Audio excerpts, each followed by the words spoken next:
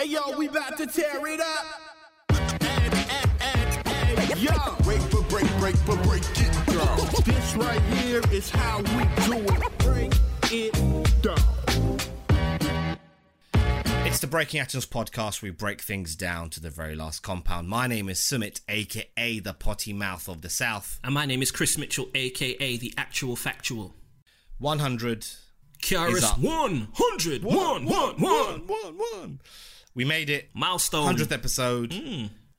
Wow. Chris, take a bow, man. No, you know what? I would take a bow, but I had a drink. And as you can see, there's nothing left. Was it Douce? Nah, come on, bro. I'm from the bottom. Come on, man. We don't drink Douce. No, I had Cuban rum. Okay, listen. Cuban rum's my favorite. That's Cuban rum and that. I don't drink, but if I'm going to drink anything, it'll be either Jamaican or Cuban rum. Come on now. It's a milestone. Congratulations. It's been an absolute pleasure. And there's not a lot of firsts in life, as you know, as you get older. You know, sometimes you become comfortable. You start to get in the swing of things. You become pessimistic. You know, the former professional pessimist. But 100 episodes, it's not been easy, but it's been fun. And I've enjoyed myself, and it's been a pleasure to do this with you. I know it sounds like I'm saying goodbye, but I'm saying this because I'm looking forward to another 100 episodes. Yeah, there'll be more, and the only way to do the 100th episode was to get an absolute legend, a superhero of the game. LEDG, was it how you spell it? LEDG. Yeah. Yes, Ledge. Yeah, I'm not cutting that either. Keep that in. Come on, man. You went to school, innit? You went to school. I went university too, bro. No, we have none other than Mount Vernon's own Pete Rock. Come on. And I'm going to go as far to say and I think you reminded me of this actually, or you pointed this out. It's his first UK podcast appearance. Yeah. I mean, episode 100, we had to do something. But all of that aside, we've had conversations about Pete Rock's music, what it means to us. Like, you know, my wife, we had an argument in front of Pete Rock. Like, I wasn't going to bring it up because he probably wouldn't remember, but you know, my missus loves her some Pete Rock. She would leave me for Pete. Yeah, no, I mean, Pete Rock is an amazing individual, talented as hell. We appreciate his time. Shout out to Matt.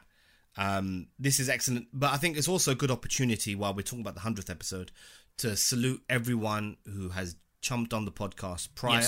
Yes.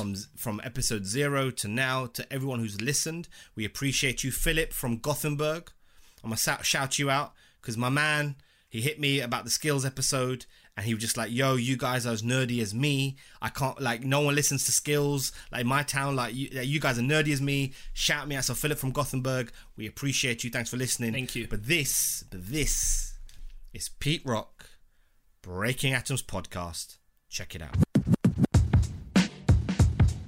It's a Breaking Atoms podcast, a special episode. It's our 100th, 100 century, whatever synonym you want to use, we've got it, right? It's our 100th episode, and the only way to do this right, the only person we'd want to get for our 100th episode is a true master, Chocolate Boy Wonder, Mount Vernon's own, hip-hop's own, the legendary Pete Rock. Pete, man, how you doing? Peace. How you doing, fellas? We are. We got Pete Rock on the podcast. How do you expect us to be? Come right? on, I'm saying. You know, let's go. The soul brother, man. Like, come on, look at Pete. Hip-hop. Look at Pete looking like he's 20, 21, looking all fresh. Yeah, look at that. Skincare routine is crazy over there. Thank you, brothers. Thank you, man. You know, just drink a lot of water, bro. You know what I'm saying? Right. So we do a thing where we happily stand out with our heroes because this is what we're about. We're about documentation and we're about speaking to the people that have impacted the culture, future legends. And so we're not afraid to say how we feel about our heroes. Now, you are very much responsible for me loving hip hop. Period. Right, so we spoke to Daz, and my first early memory was dog food, but I didn't understand it. But fast forward a couple of years later, I sipped the Dom P watching Gandhi Till I'm Charged, scored by you, of course, was the thing that made me fall in love with hip hop. I'm 10 years old, I'm 9 years old, right? And I hear that, and I'm, you know, Southeast Asian. I hear a word that resonates with me, and I'm like, who's done this? It's Pete Rock. And since then, I've fallen in love with rap, and it's because of you and Nas. And I've told Nas this, but I've never told you this. But you are the reason why I love rap. And for a lot of people listening and a lot of people who are affected by rap, you've probably done the same. So salute to you and thank you. Thank you guys, man. I mean, I'm very passionate, as you can see. You know what I'm saying? I love what I do, and I think that shows, and it's important that, I show people how to have longevity in hip hop, being a producer and artist. And, that's it, man. You know what I'm saying? Like, just putting my best foot forward each time. No word. Okay. So let's get to Peachstrumentals 3, the live band. Yes. Obviously being as fans, we understand, the history about sampling with yourself. This time you took a different route. Was it more to challenge yourself, during this time? Why with the live band with Daru Jones and everyone? Why did you go with the live band route? What was the thinking behind that? Because I felt like I could pull something like that off, you know what I'm saying? And I was known for always being a sampler. So I wanted to show people that I could, do live music as well and produce it and arrange it. And that's what I did. Shout out to the Soul Brothers, you know what I'm saying? On the project. I couldn't have it any other way or anything successful without the guys. So I want to big them up. Perfect. And how did you choose the band members and develop that chemistry? Was that just organic? Was it, you saw them? Friendship, of course. Well, it was like the help of my drummer, Daru, and me knowing musicians myself, we just made connections. Daru was able to reach out to certain people that I never reached out to. I couldn't or didn't know. And, like Mono Neon for one, and to have him in my band is just like an honor, and just, everyone else just kind of came together with some that was there. And then we switched up and now the band is what it is right now. And they sound great, man. And I'm always open to newer, other musicians that could play, stuff that I like to hear in the beats. Okay, so Peachstrumentals 3, let's stick with that. You've almost branded the instrumental with your own thing. It's called a Peachstrumental. Talk about how that idea came up, and did you have any idea that it would become this franchise that we're still looking forward to, like 20 years later? You know what? I love making beats. That's why, I felt like doing these instrumentals was appropriate for me, because it's something fun personally for me. And then I'm just, honored that people love it. You know what I'm saying? The fact that, this whole instrumental thing in hip hop now is being done. And it just goes to show you the passionate side of me of how much I love making music, and I wanted to do something like this. You know what I'm saying? And then you got also the return of the SB 1200 instrumental album, which I'm gonna do part 2 to as well. Cool jazz. That's my joy. Thank you. Washing dishes, hoovering the house. Yeah. Cool jazz. Absolutely. That's what I'm talking about. Yes, sir. Pete, your father was a disc jockey. How did that influence you digging for records, or did it? I just loved the look and sound of vinyl. You know what I'm saying? Something I'm addicted to. You know what I'm saying? Ever since a little kid. You know what I mean? Since my dad introduced me to it all. You know what I'm saying? And I just been into it. And James Brown records are some of the first records I ever played, before I found out about everybody else, which is why I gravitate to him so much and even name myself after him. Yeah, definitely. And I'm always interested to know about the relationship between DJ and production. So you started as a DJ, and you kind of, you're part of this lineage of people like Marley, Prince Paul was Stetsasonic, Primo, Static Selector. We've got like people over here like DJ Snips who are DJs and also producers. Can you talk about the relationship between DJing and how it helped you sample and with the remixes? Does BPMs play a part in that, knowing BPM numbers? Because back in the day when you'd have to blend and mix, you would need to know the BPM. Or we have Serato now, just it's easy, right? Or Ableton. But back then it was different. Right. You might need to know the BPM of a record to mix it with another. Yeah. your DJ influence, or just have a good ear. Oh right, yeah, or have a good ear. Did it? How did that influence your production being a DJ? Just the tactics in DJing. You know what I'm saying? Influences production, and you know, from juggling, you know, records like, you know, break beats, you know, from, you know, doing little tricks from juggling records, you know what I'm saying, back and forth with the cutting and scratching and figuring out little routines and stuff like that, all influence production, you know, to some more than others. But you know what I'm saying? For me, it happened like, you know, through DJing.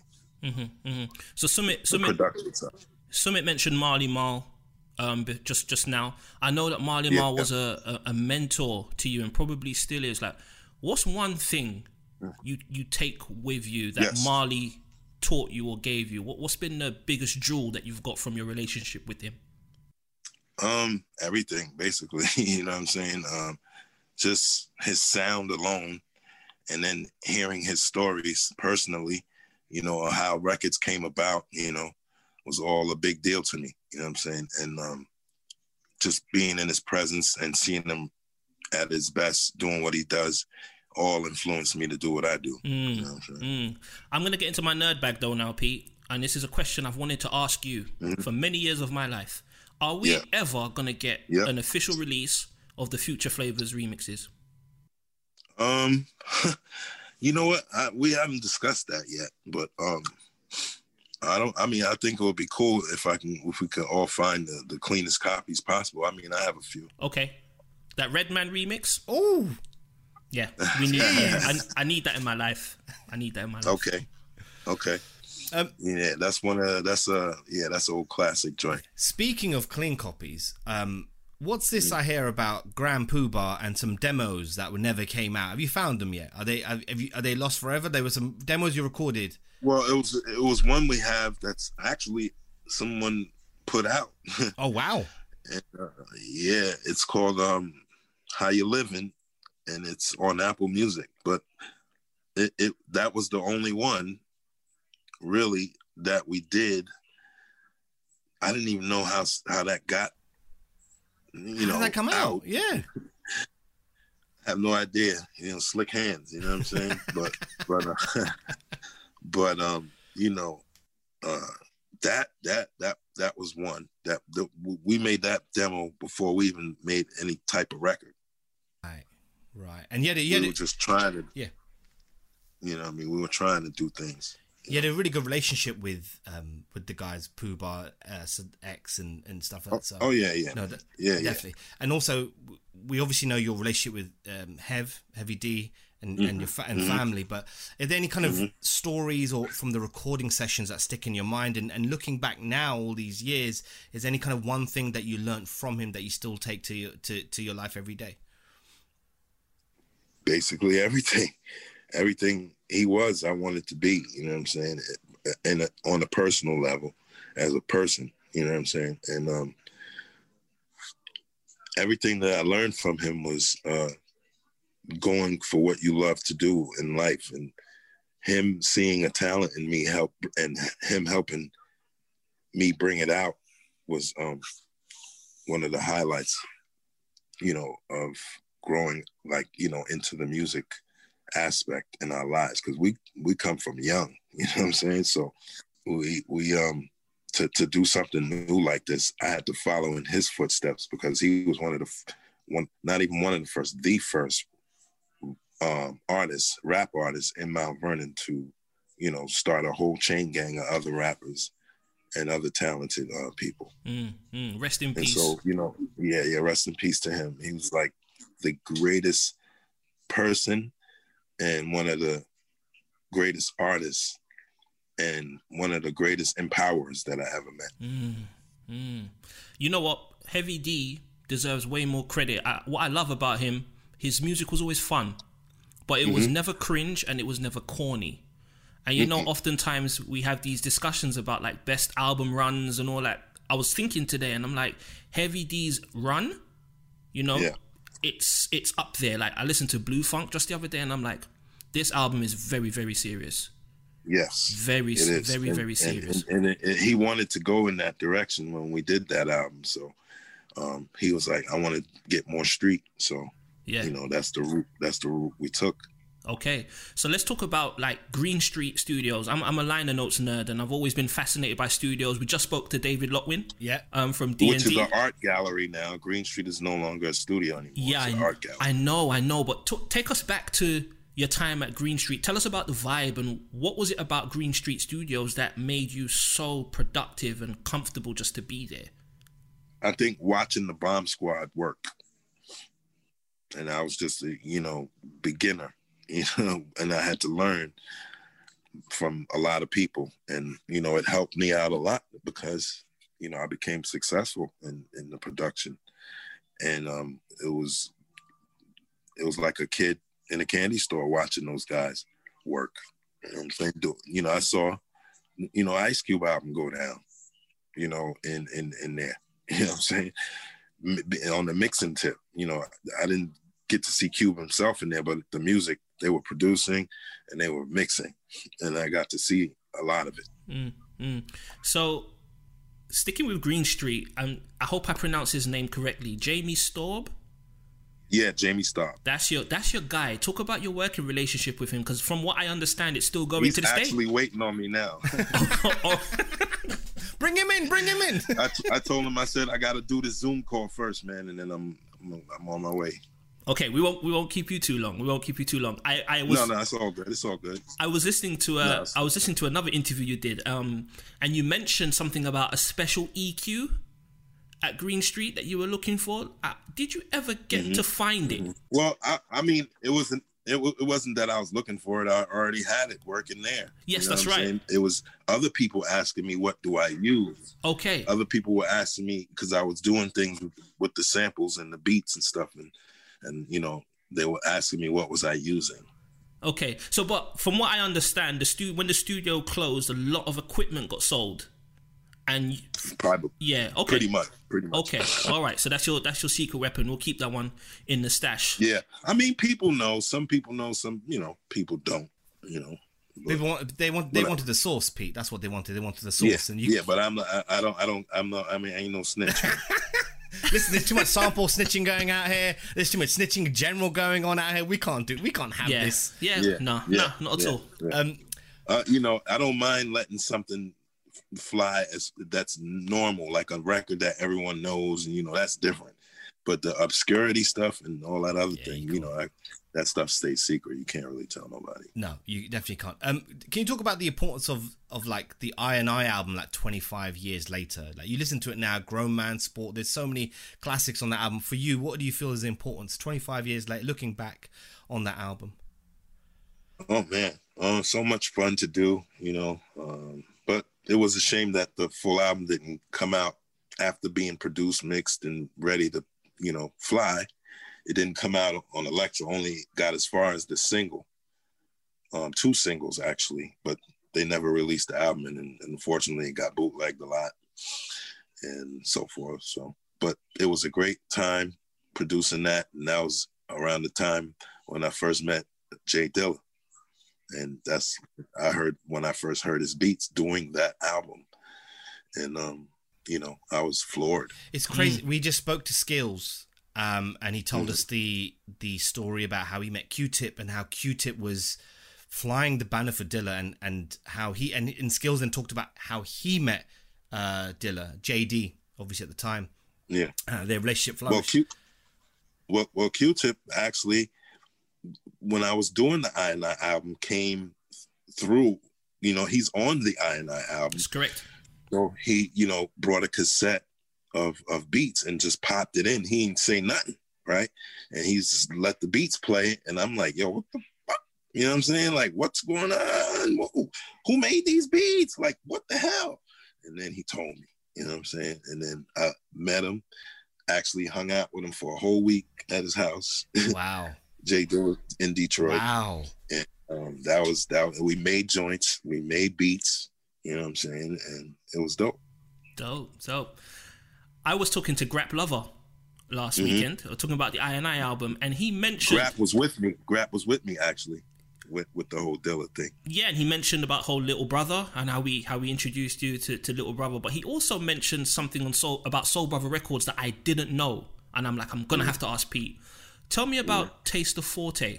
I think they were a group you were gonna sign to Soul Brother Records, like an R&B Oh yeah, group? man, that was a long time ago. It never really came to fruition, but shout out to the homies.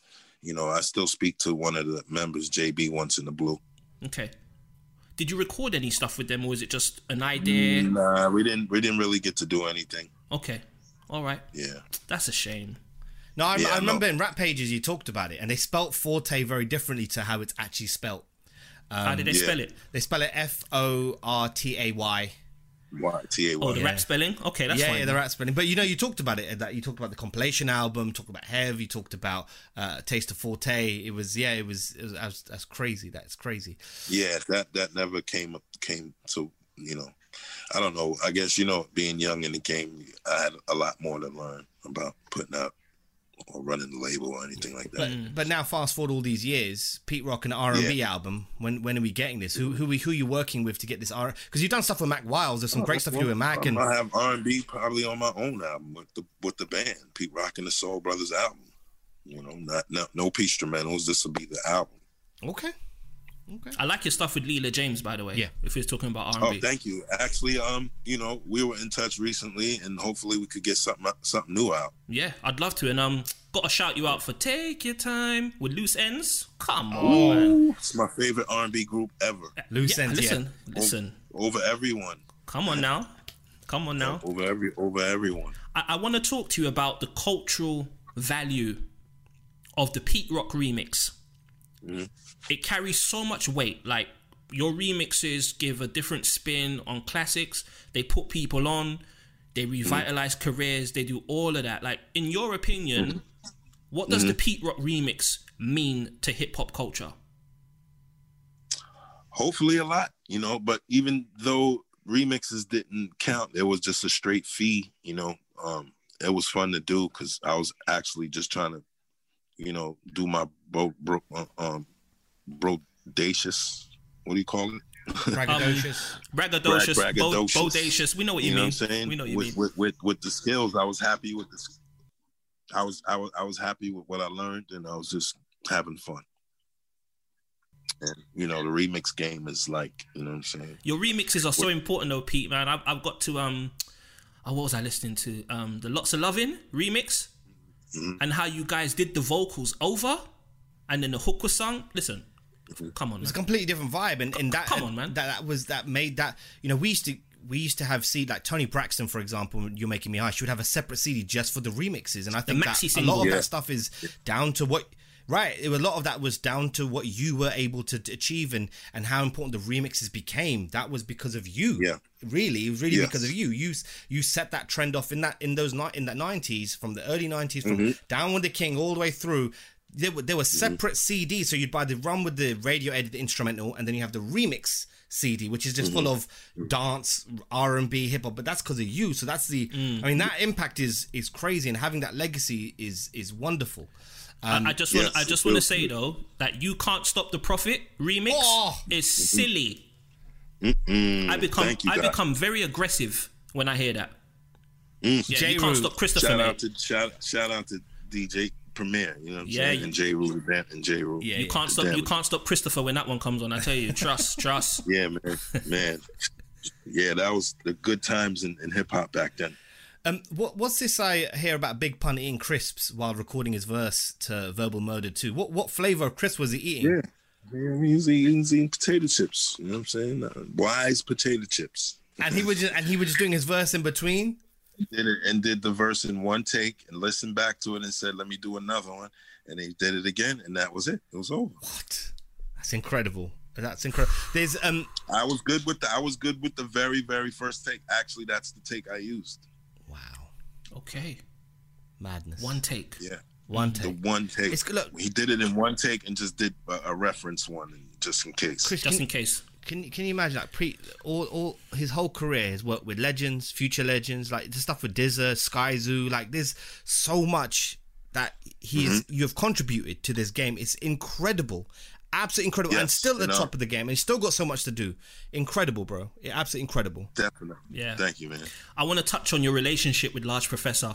You guys have co-production credits, but one of my favorite songs you guys did was the Rap World on the High School High soundtrack. Like, how do two legends like you get in a room, and what's the process in terms of co-production? Because I'm not a producer, so is it someone does the samples, someone does the drums? Like, how did that song come together? Well, we had fun. He was one of the first dudes that I started hanging around, actually. And you know, we got together because we always used to hang out with each other. You know what I'm saying? And we just ended up saying, yo, let's do this joint. And we did it. And it was fun because, you know, we used to go to each other's cribs, you know what I'm saying? And I used to bring my beats and records to his house. He used to bring his stuff to my house. And we ended up doing that beat, I think, in my basement or something. You know what I'm saying?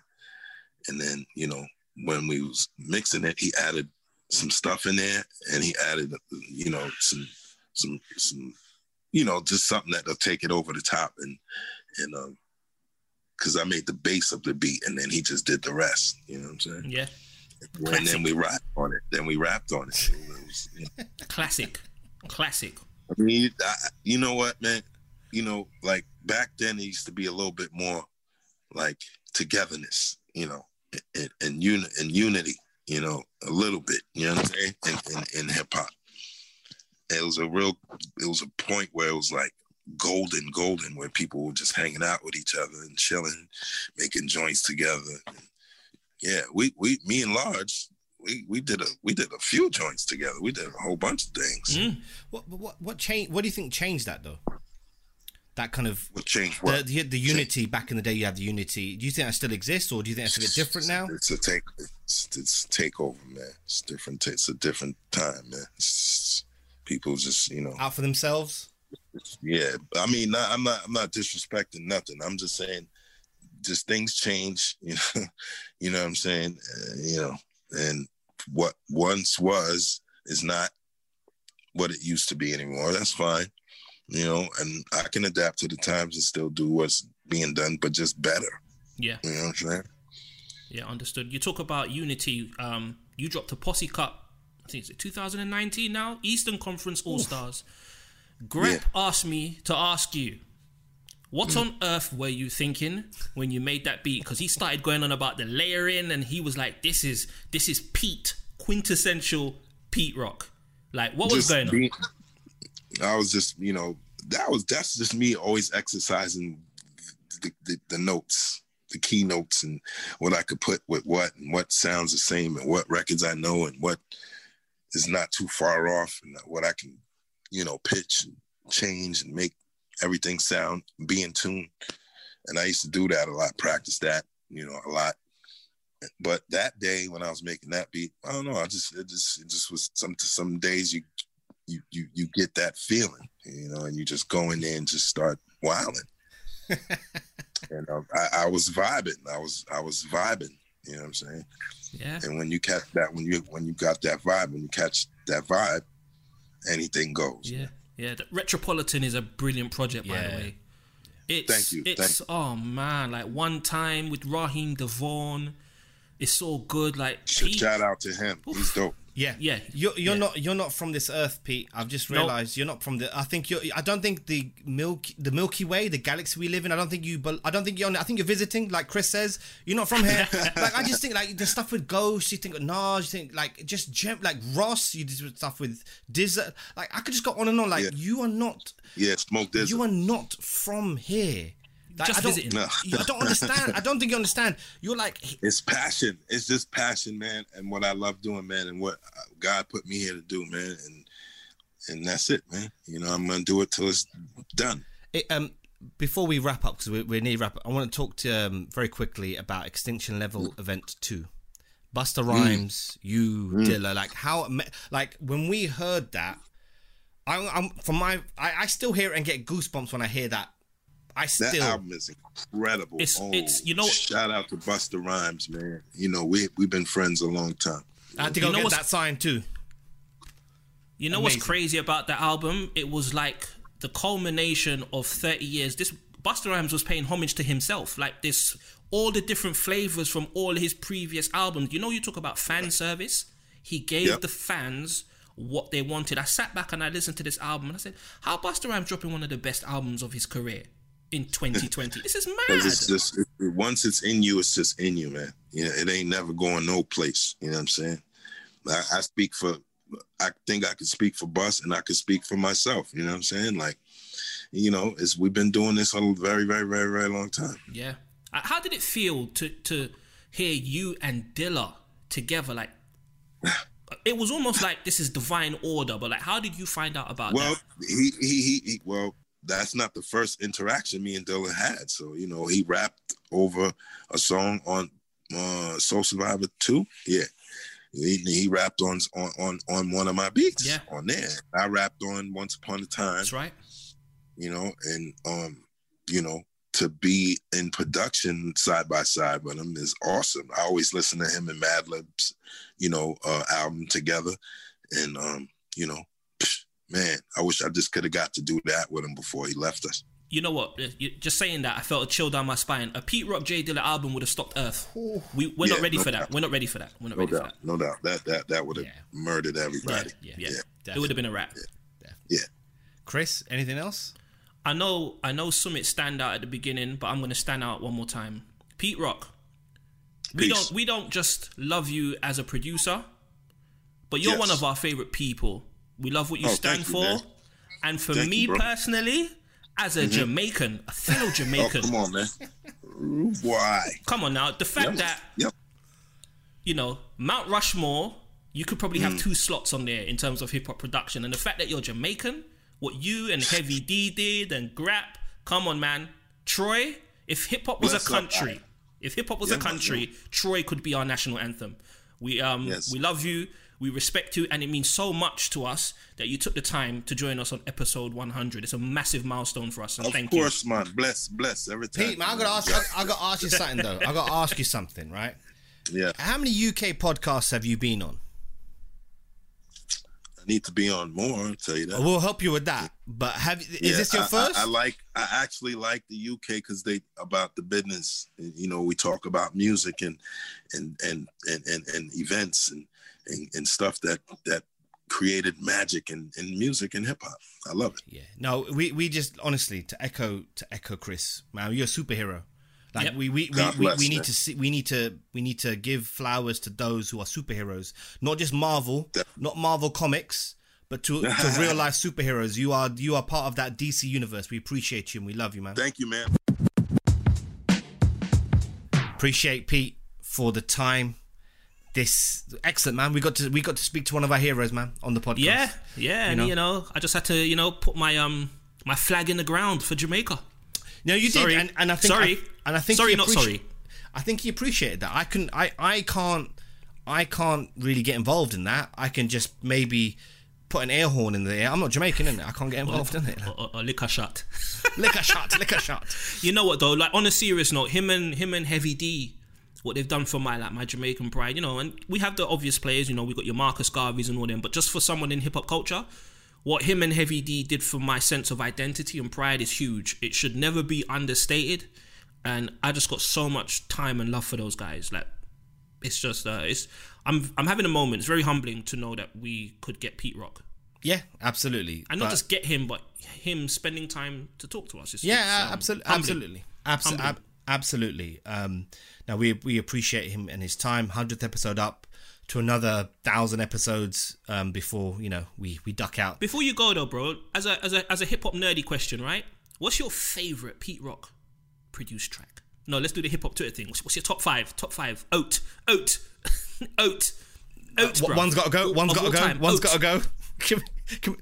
I don't know. Like I don't know because I think some of the Ghostface stuff I really like. I'm gonna go with The World Is Yours simply because of the impact it had on my life. I will say that. But then like Ragu, I don't know how to pronounce it with Ghost. It's Ragu, innit? It's not hard to say, innit? Sorry, I am. I'm from the upside down. I'm just thinking. I'm I'm not gonna say The Joy because that's Hove, innit? I'm not gonna do that. I'm not gonna do that. Can you imagine? No, you know what? I really, you know what? Actually, I like Rather Unique. Do or Die. Do you know what? I've got another hip hop confession. What? I never got into that song. Okay. Never. I preferred Give Me Yours. Give Me Yours is Give Me Yours is good. I can give you that. But I think if I'm gonna pick anything, I will go with Juicy. But remember he did the original, right? But it came out as the remix. I'll go with Juicy. Yeah. I'll go with Juicy. I've got a few, man. Mecca and the Soul Brother. Yes. You know what's a fire tune that people don't really talk about? Again, I sound like a hip hop Twitter account. Mm-hmm. It's Like That from the Mecca and the Soul Brother album. Yeah. There's a few, man. The Hip Hop Hooray remix. I Gotta Love. That's dope. Sun Won't Come Out is crazy. Sun Won't Come Out. I was reading a story just before we go. You know, he sampled Ahmed Jamal on the World Is Yours. Yeah. There was an ill story. He went to see a dermatologist. I read this into it, blew my mind. And he was talking to the dermatologist, and he realized that her surname was Jamal. So he's telling the dermatologist, like, I do music and blah, blah, blah. And then the dermatologist says to Pete Rock, oh, my dad does music too. Pete Rock asked the dermatologist, what's your dad's name? Ahmed Jamal. Wow. How's that full circle? So Pete Rock's dermatologist is Ahmed Jamal's daughter. Divine order, That's bro. That's crazy, bruv. That's crazy. Yeah, God is real. Nah, God that's is real. Soul Brother Girls on the podcast, bro. I love that. Yeah, I man. love that. Thank you, Matt. Thank you to the listeners. 100 episodes. We are outside. It's cool, man. It's cool. Listen, I'm not going to make too much of a big deal out of it just because I know what we've got coming and what we are able to do. This is just a milestone we have to celebrate and mark, but there's so much more coming, and there'll be more successes and celebrations to have. So I'm going to get me some Douce, actually, I think. I think this year I'm going to drink some Douce. Yeah, man. Pour up something, man. Yeah, absolutely. But as always, you can follow us on Twitter, Instagram and Facebook at Break the Atoms. Chris is I Am Kinetic. My handle is at Hip Hop Chronicle. Appreciate you all. Until next time, peace. Peace.